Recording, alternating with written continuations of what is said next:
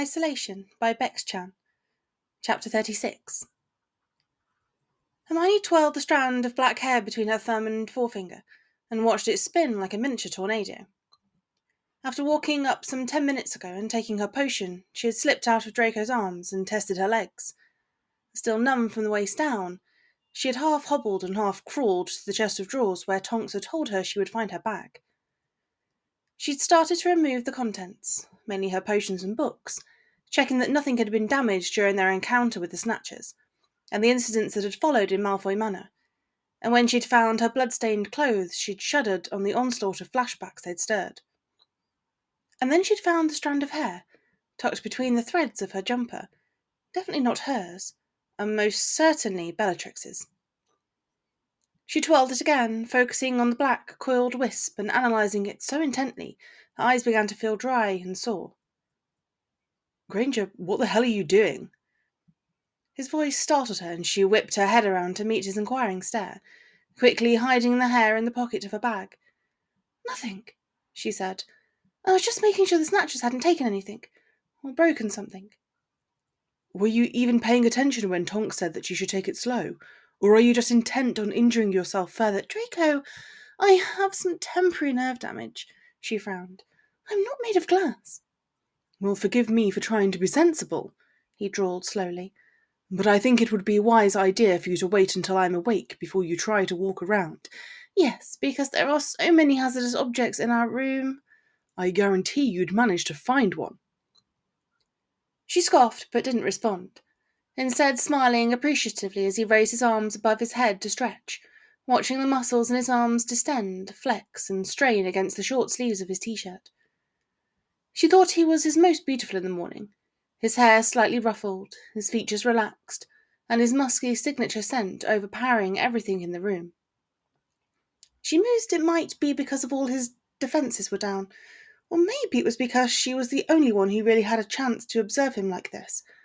But either way, it was a temporary state, which made it all the more captivating to her. "What time is it?" he asked. "It still looks dark outside." "Quite early," she replied. "About 8, I think." "Come back to bed," he mumbled over a yawn. "I would offer you a hand, but I know you'll refuse." She nodded stubbornly. "I can do it myself." Crawling her way across to the bed, she gripped the nightstand and heaved herself up, grunting with the effort. She managed to keep her footing for a few seconds, but when she went to take a step, she stumbled and landed on the bed in a graceless heap. "Well, that was dignified," said Draco drolly. "Oh, hush, I got up, didn't I?" "Yes, and it only took an hour." "Don't exaggerate, it's not attractive." "Everything I do is attractive," he quipped, and his brow furrowed as Hermione burst into a fit of giggles. She furtively attempted to smooth her laughter into her hand, as she often did, her body shaking and causing her tousled curls to spill from her shoulder. "Would you like me to leave and come back when you're finished?" he asked flatly. "Sorry," she breathed between chuckles. "It's just... I've missed this. Just bickering with you. I know that sounds odd, but I feel like things are getting back to normal." "Normal?" "Well, as close to normal as we'll ever be, I guess." "Except now we're surrounded by nosy buggers who insist on being so bloody intrusive." She eyed him curiously. "Would you have preferred we stayed in my room at Hogwarts forever?" "No, I was bloody sick of that room," he frowned. "But at least we had some privacy. At least we were left alone." "We are alone," but as if to prove Draco's point, she was cut off by 3 solid knocks at the door. "For Merlin's sake," he hissed. "Fuck off!" "Draco, stop it!" she scolded. "Answer the door!" "Sodding idiots," he grumbled, as he got to his feet, his movements rigid with agitation as he roughly flung open the door to glare at Tonks and the baby in her arms, clicking his tongue impatiently. "What the hell do you want?" "Such a morning person," said Tonks sarcastically. "And would you mind watching your language in my house, especially around Teddy?" "There's a simple solution to that. Don't bother me, and you won't have to hear me say fuck." "Draco!" warned Hermione from behind him. "Tonks, is everything okay?" "Everything's fine. I just have a couple of visitors for you," she grinned, holding Teddy up so Hermione could see. "This little guy, and this little guy." Tonks stepped to the side, and Crookshanks bounded into the room, a flash of ginger fur that darted across the floor and hopped onto the bed, straight into Hermione's lap. "Crooks!" she exclaimed, smiling as her faithful pet nudged his nose into her palm. "I missed you, boy." "Brilliant," mumbled Draco. "Do you have any flea repellent?" "No," said Tonks, stepping into the room, "but I do have some irritating tosser repellent." That explains why I haven't seen Potter and Weasley this morning." Both witches shot him harsh glances, which he casually ignored. "I would just like to point out that you made that extremely easy for me." "Prat," Tonks mumbled, approaching Hermione. "Would you like to hold Teddy?" "Yes, please." She practically beamed, gently removing Crookshanks from her lap and adjusting herself so Teddy would settle comfortably in her arms, his small frame cradled against her and secure between her elbows. "God, he looks like you, Tonks." "You reckon? Everyone says he looks like Remus." "He has Lupin's eyes, but he has your nose and mouth," she mumbled thoughtfully. "Have you told Harry he's the godfather yet?" "Remus told him last night," Tonks added. "Apparently he was chuffed." Wait a minute," Draco interrupted brashly. "Potter's the godfather? Bloody hell, Tonks, you could have given the kid some hope." Hermione tutted and pursed her lips. "Harry will make a wonderful godfather." "Yes, because he has such a knack for staying out of trouble. His Weasel be the godmother." Tonks extended her arm and flicked her wrist to slap Draco's shoulder. Not particularly hard, but enough to make him wince. "Do you mind keeping your eye on Teddy for a bit, Hermione?" she asked. "I have a couple of things to do, and Remus has gone to meet Kingsley." "I'd be glad to." "Thank you," she said, giving Draco a stern look as she turned to leave. "And do you mind your language in front of the baby?" Muttering a steady string of complaints under his breath as his cousin left, his quiet words fizzled into silence when his attention was drawn back to the sobering sight of Hermione and the small bundle in her arms. He shifted his stance, instantly feeling uncomfortable, like the gravity in their bedroom had increased and had hooked onto his stomach. His eyes flickered between her and the baby, scrutinizing Hermione's awed expression and contemplating excusing himself, but she glanced up at him and grinned knowingly before he could. "Is there a particular reason you're standing over there, shuffling your feet?" "I was not shuffling my—" "Draco, this isn't making me broody," she assured him, her mouth almost bent in a smirk now. "I'm just holding my friend's baby, so you needn't be so nervous." He huffed indignantly and cleared the distance to the bed, dropping to sit opposite her with such force that she bounced a little. "I was not nervous," he disputed, frowning down at Crookshanks when the cat nuzzled his hand affectionately. "I was just—" "Okay, fine, you weren't nervous." "Granger, I was not He's sweet, though," she mumbled thoughtfully, running her index finger across Teddy's tiny knuckles. "Isn't he?" Draco cleared the scratch in his throat. "If you say so." "You don't like children?" "What's to like? All they do is shit—" "Language, Draco!" "And eat," he went on. "And they require help to do it. Your cat has more independence and appeal." "We've all babies once, you know," she replied. "I like them. I like that they remind you what innocence looks like." That comment caught him off guard, and he watched her from under his lashes as she sighed and stroked the small collection of thin hairs on Teddy's crown. "I think innocence is subjective," he told her hesitantly. "To me, you are innocent." "I don't think I am," she said after a slight pause, blinking at him somewhere between confused and moved. "Perhaps, comparatively to other people, you know." "Perhaps," he agreed noncommittally. "So you don't want children?" she asked, and he couldn't tell if she rushed the question out in a beat of an awkward silence, or if she was anxious about asking. "Wanting them was never really an issue," he confessed. "It was just always assumed and necessary that I have them. Carry on the Malfoy line and all that." He paused and clicked his jaw. "I don't have that responsibility any more." Hermione's heart plunged down to her stomach as she watched the change in Draco's demeanour. Perhaps if she had not come to learn the telling subtleties of his expression and stance, she wouldn't have noticed. But she could see his disappointment and dejection in the lowering of his eyelids and the tightening of his fists. Even Crookshanks seemed to sense it, resting his front paws against Draco's knee and meowing quietly. "Do you miss them?" she blurted clumsily. "Your parents, I mean." Draco averted his gaze. Granger, "I'm not asking you to use it against you, Draco." I know that.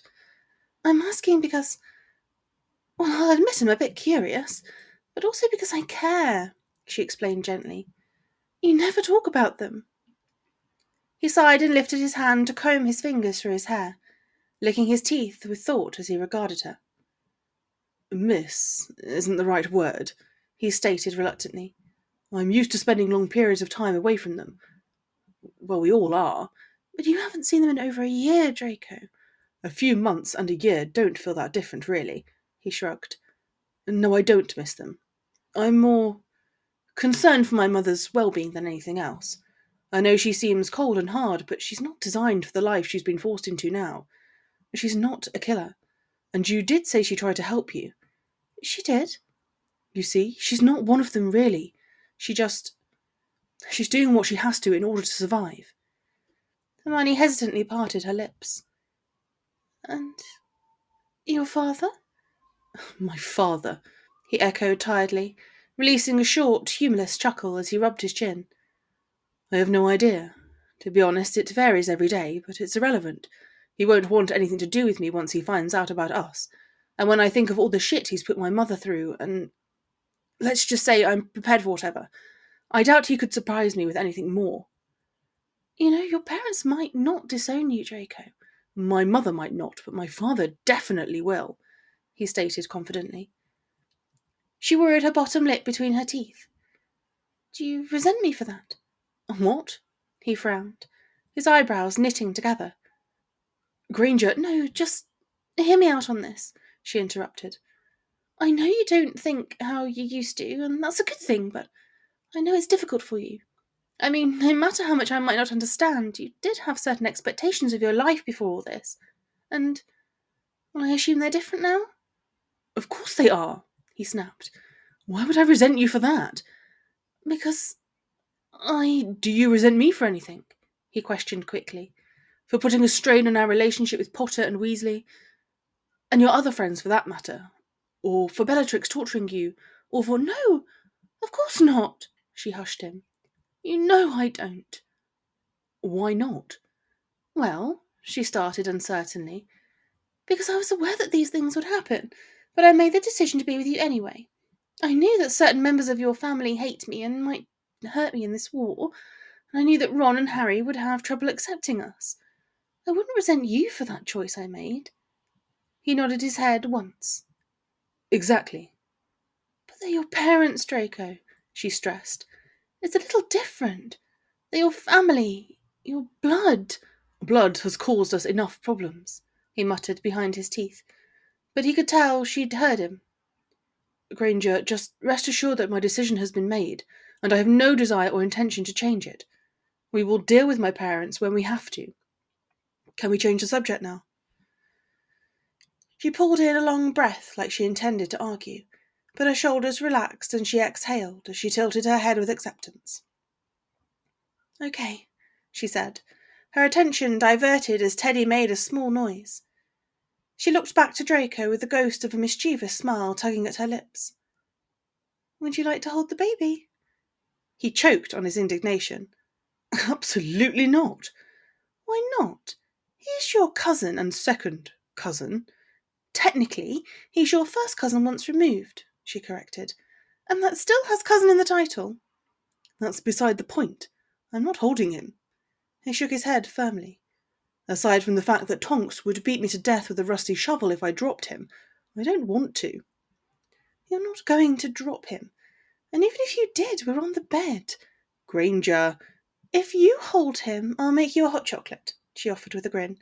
"With cream." "That's a weak bribe," he scoffed. "I'm perfectly capable of making my own drinks." "Oh, come on. You know you love the hot chocolates I make." "I know no such thing," he retorted, eyeing her inquisitively. "Why are you so determined to get me to hold him?" Hermione's smile fell for a moment, and she contemplated telling him that it was because she thought family was important, that even if his parents had disowned him, he still had other blood relatives that he could turn to. She thought about telling him that she had a feeling Andromeda, Tonks, and Teddy might become more significant to him than he could possibly foresee at this point in time, and that she wanted him to have more than her and his friends on the light side.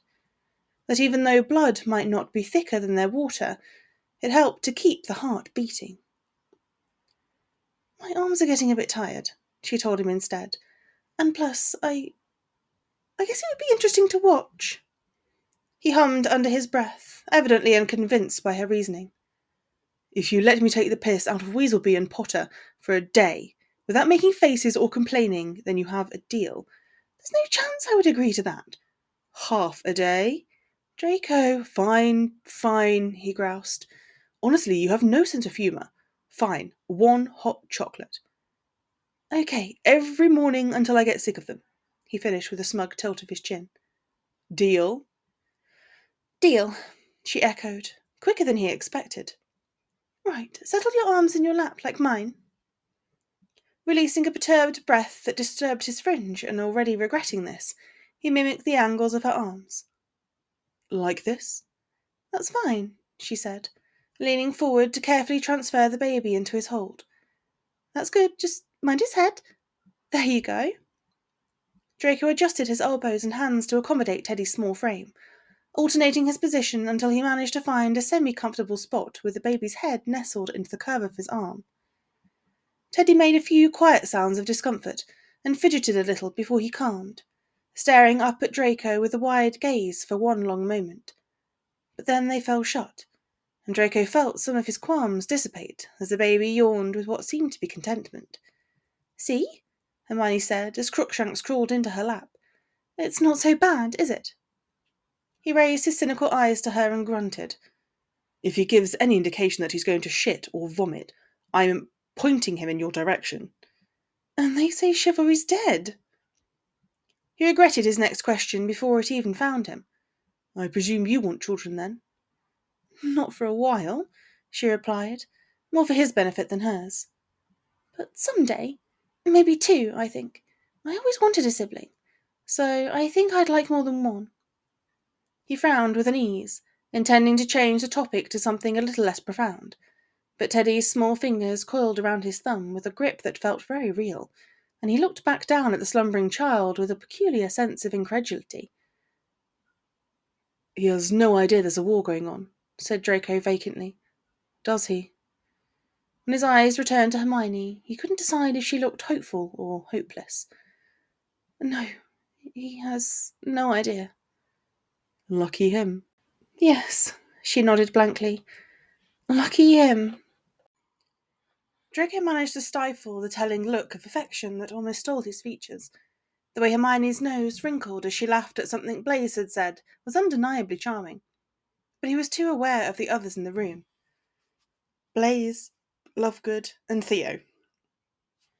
Instead, he rested his arm against the back of her chair, giving her shoulders a secret stroke as he did so. "It was simply a cooking experiment," Luna said passively. "I wasn't aware that mixing lavender root and valerian would react with the cake ingredients in such an interesting way." "Oh, fuck, I remember those cakes," Theo nodded. "Yeah, they made the room spin, and all I saw was bright colours for 5 hours. "At least you weren't sick on the carpet," Blaise muttered, rising from his seat. "Do you want another coffee, Luna?" "I'll have a herbal tea, please." "Blaise," said Draco, "make me a coffee while you're up." "Do I look like your house elf? Make it yourself." "Prick," he mumbled half-heartedly, also getting to his feet. "Do you want anything, Granger?" "No, I'm fine, thank you. I haven't finished this." Theo sniggered and rolled his eyes. "I might have another tea. Do you want—" "Oh, wait, no, I don't have anyone to ask." Luna moved her lazy eyes over to him. "Was that a hint that you're uncomfortable with being the metaphorical fifth wheel, Theo?" "On the contrary, Lovegood," he said quickly. Hermione thought perhaps too quickly. "I prefer being by myself. Although, if I was going to burden myself with a girlfriend—" "Burden yourself?" Hermione repeated, taking a slow sip of her tea. "Isn't that a tad pessimistic?" Yeah, hello. My name is Theo, and I'm a Slytherin, he quipped. As I was saying, if I was going to have a girlfriend, apparently goody girls from the boarding houses are in fashion. Goody girls from the boarding houses. Excuse me, but You interrupt a lot of people, he remarked drolly. Yes, goody girls from the boring houses. I stand by that description, which brings me to my point, actually. I don't suppose you know if the Patil twins are currently single and partial to some kinky shit, Granger? Hermione coughed mid-swallow, sputtering and choking up her tea and trying to shield it behind her hands. Through the haze of her watering eyes, she saw Draco come up behind Theo and smack the upside of his head with the flat of his palm, and the urge to laugh only made her choking worse, especially when Theo flinched like a reprimanded child. She felt Draco's hand on her back then, rubbing slow and soothing circles between her shoulder blades, and easing away the stress on her throat. You all right? I'm okay, she breathed once it had diminished, giving Draco a grateful smile. Sorry, that just caught me off guard. Draco grinned down at her, his eyes almost soft with amusement, and Hermione lost herself in the surreality of his calm expression for a moment. She wondered if he was even aware how different his features acted when he was in the company of people he evidently felt quite comfortable with, and she thought she felt something as she studied him. A little spark of heat in the numb spot beneath her stomach. But before she could give it any mind, the kitchen door opened, and in walked Harry. The change in the room's atmosphere was immediate, and her smile faded as she watched her best friend hesitate by the doorframe, his face uncertain and perhaps even a bit nervous. His eyes narrowed behind his spectacles, warily shifting between Theo, Blaise, and Draco, and Hermione felt Draco's hand press firmer against her back.